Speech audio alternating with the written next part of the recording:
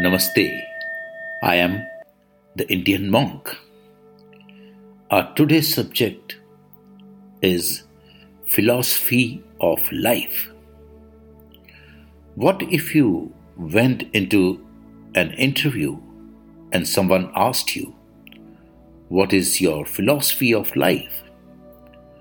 How easily could you answer that question?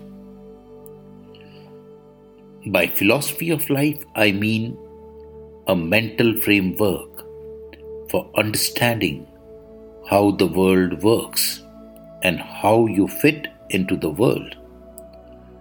The philosophy of life would include things like how you decide what is good and bad, what success means, what your purpose in life is, whether there is a God, how we should treat each other, etc. There are many names you might be used to label your philosophy of life: feminist, liberal, conservative, Buddhist, Christian, entrepreneur, artist, environmentalist, Tea Party, and any number of others. Maybe you feel you could summarize your philosophy of life with one of these words. But for most of us, I would suspect that our actual philosophy of life are more complex. They are not so easily boxed in. If we sat down in an interview, you could explain yours. Knowing what I do about you as a group of readers, I would guess I would divide you into three groups.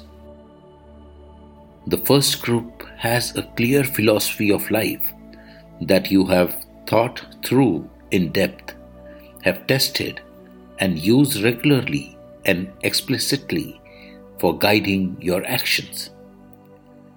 I will call you the True North group.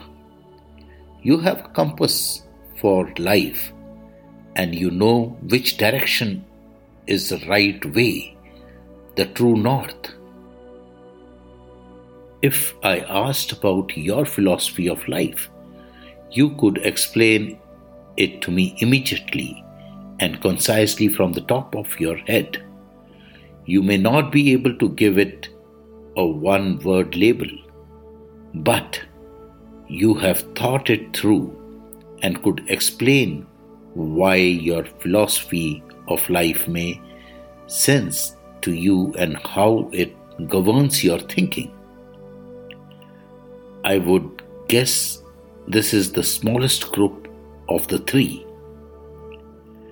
The second group are those of you who have loosely organized philosophy of life in which things basically hung together, but which you couldn't summarize quickly from the top of your head.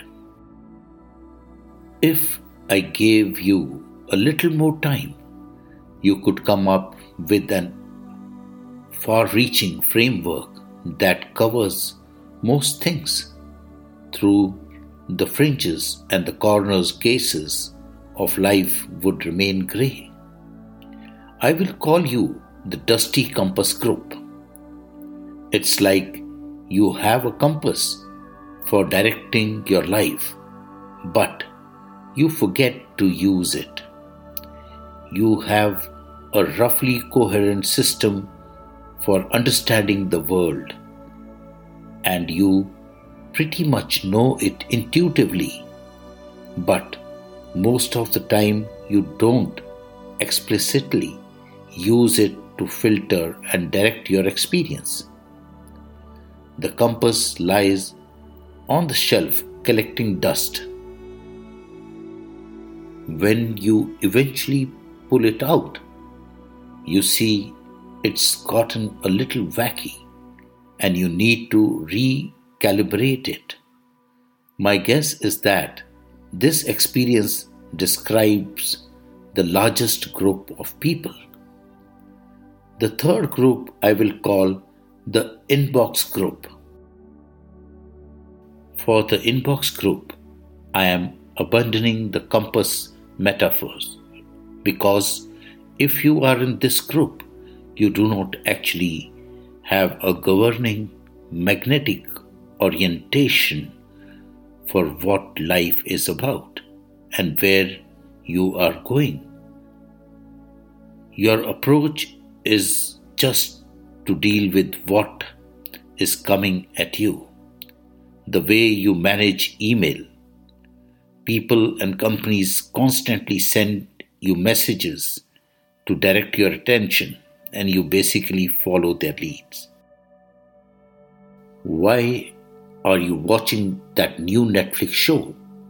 Why are you listening to this latest song? Why did you decide to be a surgeon anyway? You don't really know, or you think you know, but the reason turned out to be pretty superficial. I think this is likely the second biggest group, though it might be the biggest. In general, I think it is better to live as the member of the True North group. But for the other groups, death is a great labeler for these groups. You might be in a dusty compass group or the inbox group most of the time, but when you brush near death, your own death or the death of someone you care about, your philosophy of life has a way of getting clearer. The experience of nearness to death acts as a jolt that prompts you to yearn to be in the True North group, to live as it were on purpose, to make it count. That's all for today. Tomorrow we'll be having a new subject. Till then, you take care, stay safe, stay blessed, stay focused, and the most important is stay happy. Thank you. God bless you. Namaste.